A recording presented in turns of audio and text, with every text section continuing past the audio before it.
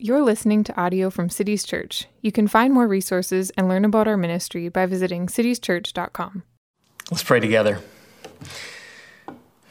So, Father in heaven, here as we gather as a church across the city, in our homes, with our families and households and friends, in such seemingly uncertain times, Father, would you have a word for us here in Psalm 14?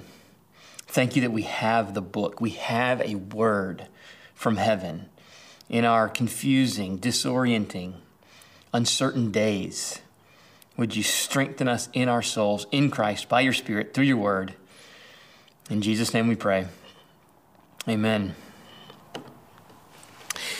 In 1 Samuel chapter 25, David is on the run from King Saul, who wants to kill him. The prophet Samuel has just died, and Samuel is the one who anointed David to be king, and Saul wants to wipe David out. But the writing is on the wall. And even Saul has just confessed it at the end of chapter 24. But for now, the king awaits for his future time. And he's got 600 men gathered to him in the wilderness, but he waits.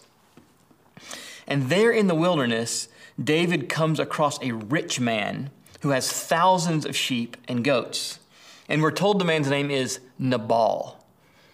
And the irony here is that the word Nabal in Hebrew means fool.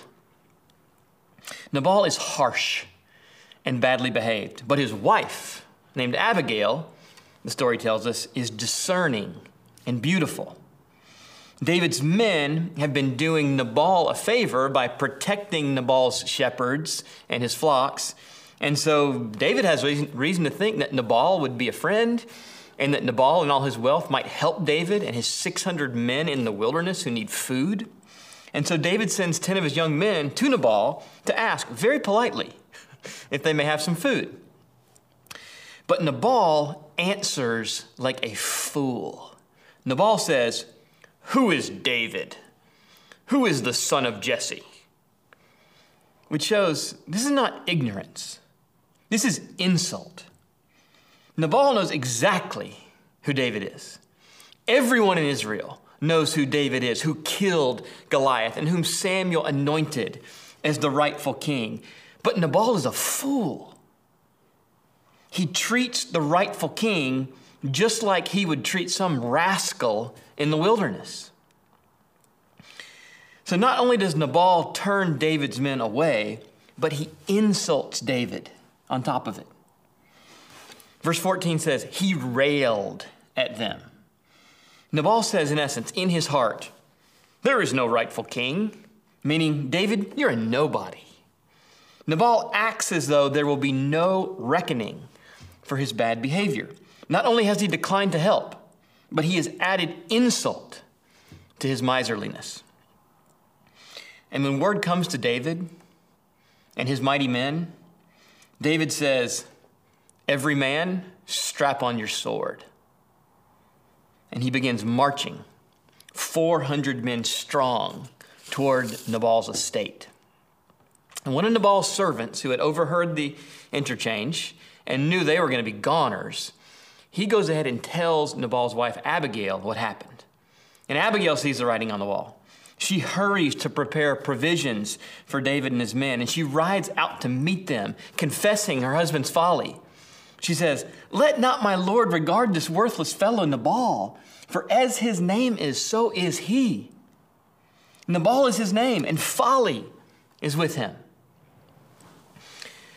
Abigail confesses that things are not what they seem. Despite the present appearances, she knows that David has God's anointing, and he will be king. And she pleads that David not bring guilt on himself by avenging himself against such a fool as Nabal. And at Abigail's wise words, David comes to his senses. He praises Abigail and her discretion, and he sends her home in peace. And the next day, when Abigail tells her husband what happened, he immediately realizes the error of his ways. David may not yet be king. He may seem like a poor, lowly scoundrel in the wilderness, but this is God's anointed. Indeed, things are not what they seem. Nabal has been a fool, and now hearing the wise words from his discerning wife, it lands on him with great terror. Verses 37 and 38 of 1 Samuel 25. Nabal's heart died within him, and he became as stone. And about 10 days later, the Lord struck Nabal, and he died. So why start Psalm 14 with 1 Samuel 25?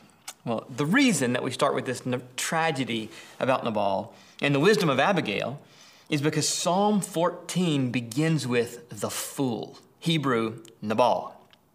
Verse 1, the fool says in his heart, there is no God. It doesn't mean that David wrote this psalm about Nabal in particular, but that Nabal's story, along with other psalms, show us the kind of fool that David has in mind as he writes Psalm 14, and the very different kind of people that God means for his people, Israel, and for the church to be. There are three distinct voices in Psalm 14, and let's listen to them this morning here in turn. So number one, there's the voice of the fool in his heart. This is verse 1. The voice of the fool in his heart. And note here that it says in his heart. He says there is no God. It doesn't say in his mouth. This is not professed atheism. This is probably professed theism with a voice of atheism in the heart. This is not mainly intellectual, but moral. Not someone telling the world there is no God, but the fool, like Nabal, who presumes he can act without accountability. God will not hold him responsible for his actions. That's what we saw in Psalm 10 last summer as we're going through Psalms 1 to 12. Psalm 10, verse 4, in the pride of his face, the wicked does not seek God. All his thoughts are, there is no God. It's not professed, it's his thoughts. Verse 13 of Psalm 10, why does the wicked renounce God and say in his heart, will you not call to account? God does not immediately right every wrong. And fools observe this, and they assume that God will not right their wrongs, that God will not hold them accountable for their actions. God may be there, he may see things, but he won't do anything about it. At least that's what it seems like. But the Psalms teach us over and over again, as the whole Bible does, that things are not yet what they seem. God sees, he knows, he is patient, yet he will bring everything to account. The wise live in this light, and fools do not. But he won't do anything about it, the fool thinks. But that's not true. And God will show them again and again. And in the lie in his heart, the fool, and have we not all told ourselves this lie before? It affects the fool himself. He's corrupt. It affects God in how the fool does this, and it affects the lives of others. Verse 1 says the fool is corrupt. It affects his own heart as he tells himself this lie. But not only is the fool himself corrupt, but verse 1, they do abominable deeds. That's God's perspective on it. Abominable means morally repulsive, not just frowned upon by God. He doesn't look the other way. He hates such deeds. He actively opposes such deeds. They incite omnipotent wrath from God. And such folly affects other people as well. There is none who does good, verse 1 says. Good means doing good for others, helping others out. Other people are going without good because the fool says in his heart, there is no God, and has inward corruption and thinks that God won't hold him accountable. But it doesn't just stay here with the good that is denied to others. The fool then inevitably takes it to the next level. So first comes the voice of the fool in his heart. That's number one. Number two, then, the voice of God looking down from heaven. This is most of the psalm. This is verses 2 to 6. This is the heart. This is the voice of God looking down from heaven. God looks. He sees. He knows. He knows the fool lies in his heart. And he sees the life of private corruption and of public privation to others. He finds it abominable. And he looks to see. God looks out. Are there any who act wisely? Are there any who seek after me? And verse 3 then answers with strikingly universalizing language. None is the answer. Look at verse 3. They have all turned aside. Together they have become corrupt. They do it together. There is none who does good, not even one. Those final three words, not even one, sum up the whole point of verses 1 to 3. The contrast here between the children of man, as the psalm calls the wicked, and God's people, and God calls them my people in verse 4, it's a stark contrast. And in verse 4, it then goes to the next level. Not only are the wicked corrupt, but they also then mistreat God's people. They don't only withhold good from their neighbor, but they attack God's people in various ways. God says in verse 4, they eat up my people as they eat bread. So there is inevitable parting of the ways between the people of God and the children of man. No matter how much the children of man may seem benign or tolerant of God's people for a season, it's just a matter of time until those who reject God eventually reject his people as well. One reason is that God's people, as they live faithfully in the world, remind the children of man that something is not right in their souls. Deep down, unbelievers know they have turned from God and are running from him, and that they are in great terror, that despite what they've told themselves, God will hold them accountable. Paul writes to the Philippians to encourage them in such hard times, opposed by the world, and tells them to stand firm in one spirit with one mind, striving side by side for the faith of the gospel, not frightened in anything by your opponents. And he says, this is a clear sign to them of their destruction, but of your salvation, and that from God. That's Philippians 1, 27 and 28. In other words, as the church stands side by side with each other and holds firm to the gospel and is not frightened by threats from opponents who are trying to eat up God's people like they eat up bread, we signal to the world in those moments that they are the ones on the wrong side of history. Not us, not the church.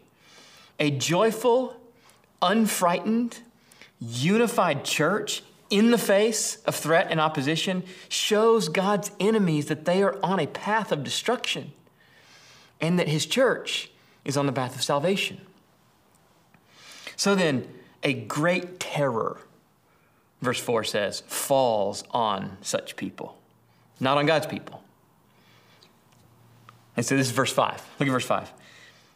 There they are in great terror, for God is with the generation of the righteous. So just as great terror fell upon Nabal as he realized the error of his ways in the wise words of his wife, so it happens to the wicked as they see the error of their ways in the conduct of the righteous. This is verse 37 of 1 Samuel 25. His wife told him these things, and his heart died within him, and he became as stone. It's what happens to the fool as they realize their errors. Or like Haman, if you know the story of Esther, when Queen Esther reveals to the king how Haman has been plotting against her people, Esther 7:6 says he was terrified. Or like it was for Satan on Easter Sunday, when Jesus' cold, dead heart warmed and began to beat. Can you imagine the sound of the beat of Jesus resurrected heart in the ears of Satan on Easter Sunday. So this great terror that falls on God's enemies through seeing the triumph of God's people in Psalm 14 anticipates the cross. This anticipates the very moment when the greatest evil and the greatest oppression of the righteous in all history brought about the very defeat of the evil that came after Jesus. Friday and Saturday, Satan thought he had triumphed. Then came Sunday morning. Yesterday, Nabal thought he was railing at a lowly scoundrel. Today, he realizes he was dealing with God's anointed. But so far, we've only focused on the fools, only focused on the wicked so far in Psalm 14, those who are opposed to God's people. That's how the psalm begins, and that's how it progresses. However, by way of contrast with the fool, there is a portrait here of God's people, which is really important for us in these days. Who are we as God's people in such unprecedented, you've heard that word in the last few weeks, uncertain, disorienting times? There are three ways here in verses 2 to 6 of three parts of the portrait of God's people, which are so important for us, especially in these days. So here under number 2, under God's perspective, look at three quick aspects of the portrait of God's people. The first is we seek after him. Verse 2, the Lord looks down from heaven to see if there are any who seek after him. God's people seek after him. We not only have been sought by him, but we then seek after him. And so I ask, in this season, in these days, are you seeking after him? What does it look like in this new reality of stay-at-home Minnesota, of shelter in place? What does it mean to seek after him in such unusual days? And how sweet would it be when this season ends that we would look back and say, we renewed our seeking after God in this season. Our pursuit of God intensified in this season. It was sweeter in this season. We sought him, we found him, he met us, and we drew nearer to him, not further away during coronavirus outbreak 2020, which we will remember the rest of our lives. How do we seek him in these days? In his word, for sure. In what we hear, whether that's the Bible read through an app or through audio podcasts or sermons, what we read. There's quality content to be read online and in books, in conversation with family, with spouse, with roommates, with friends, over Zoom, on the phone, in worship, together as a family in the living room, in prayer, which leads us to the second one. So not only do we seek after him, but we call on him by name. This is verse 4. All the evildoers do not call upon the Lord. To call upon the Lord, that's capital L-O-R-D, Lord. That's his name, Yahweh, his covenant name. To call on him as Lord is not to call on an unknown God. It is to call on the God of the covenant, the God who has revealed himself to us, the God who has first taken the initiative and spoken to us and made sure promises to us. To call on him is to call on him to fulfill the terms he promised and initiated in his covenant to us. And so we pray. We pray in light of what God has said to us in his word. We ask. We call upon him by name, the name he's revealed to us, which in Psalm 14 is Yahweh. And for us today as Christians is Jesus. We call upon the name of the Lord in the name of Jesus, which then leads to a third part of the portrait of God's people here in Psalm 14. We shelter in him. We hardly used this word shelter 3 weeks ago. And now it's everywhere. Verse 6, you would shame the plans of the poor, but the Lord is his refuge. When God's enemies eat up God's people, insulting them, maligning them, mistreating them, even attacking them, where do God's people go? Where do we shelter? That's what a refuge is. A refuge is a shelter. It's a place of safety, a haven. It's a shelter from threat. God is our refuge. He's our safe place, our shelter, our haven. But God is not only the shelter of the threat that's out there in the world to our health and our good, He is also the shelter of the threat that is within us. There is a threat in our own hearts. There is a threat in the external shelter that came in through us.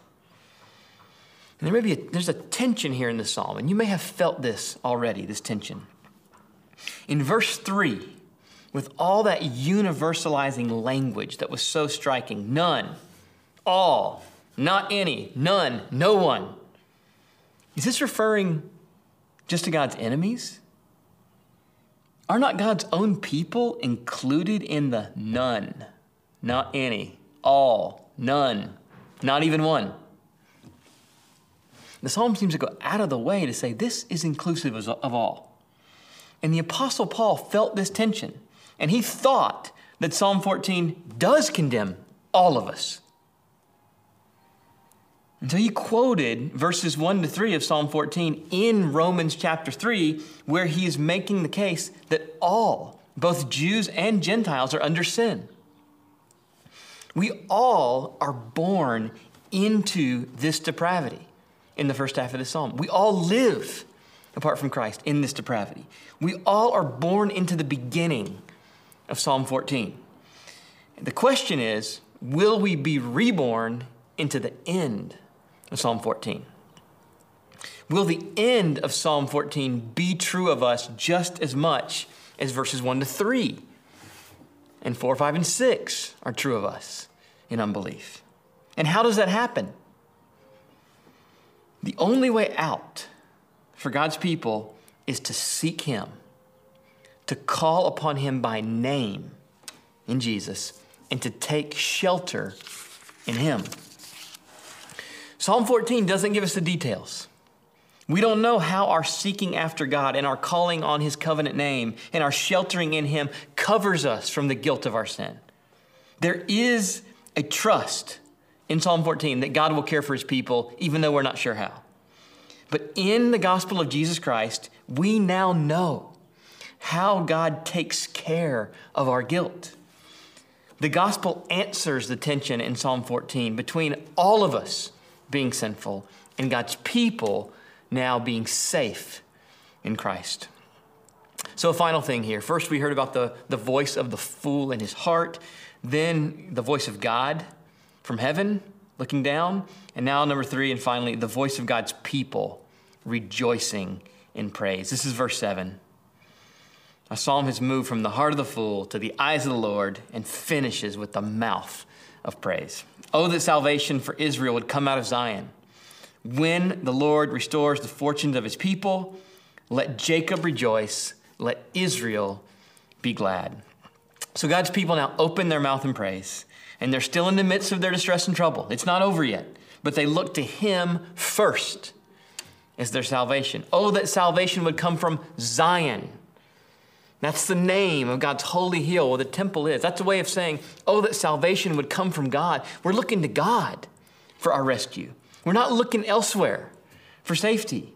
We're not looking to other nations. We're not looking to our own strength. We're not looking to epidemiologists and statisticians. We're not looking to politicians and economists. God's people are looking first and foremost to Him. Our shelter is in our God. So for us, in our present distress, are we looking first and foremost to our God? Not our doctors, not ventilators and masks, not our hygiene, not our distancing, not our immune systems. Are we looking primarily and most deeply to God as our refuge? God is our shelter. God, not anything else, as our ultimate hope and trust. And then this psalm ends with 2 last little pieces of the portrait of God's people. My favorite part. 2 little final pieces of the portrait. The first is that God's people look to a certain future. Certain, meaning sure. Not particular, meaning sure. A certain future. Verse 7, when the Lord restores the fortunes of His people. Not if, When. The psalm doesn't end with a condition, it ends with confidence. It is just a matter of time. God's people, the underdog, will win. God will see to it. He loves underdog stories. He wrote the original one. He wrote the story of David as an underdog, and Jesus as an underdog, and Israel as an underdog, and the church as an underdog. The church doesn't start on top. The church doesn't stay on top, but the church ends on top. God will see to it that this underdog story will end with his people on top. For God's people, the best is always yet to come, no matter the distress. And so we worship in great hope. And in doing so, we rejoice now. That's the final part of this portrait of God's people. We rejoice even now in an uncertain present, knowing that our final victory is in Christ, not when, or not if, but when. We are glad now. We don't wait till the end to have our joy and experience it. Because Christ is on the throne now, and because his final victory is certain, even though we live in uncertainty, we believe that things are not what they seem. God is for his people who shelter in Christ, no matter what it looks like, no matter what's spreading in our cities and outside our home. Folly lives in light of appearances. Wisdom lives in light of God's word, what he has promised, knowing that no matter how things look for now, Christ is king, and he will right every wrong in this world. So, Father in heaven, would you give us such certain hope? And would you make us a peculiar people that stand out in such days of fear and uncertainty? Would you make us a people of joy? In Jesus' name we pray. Amen.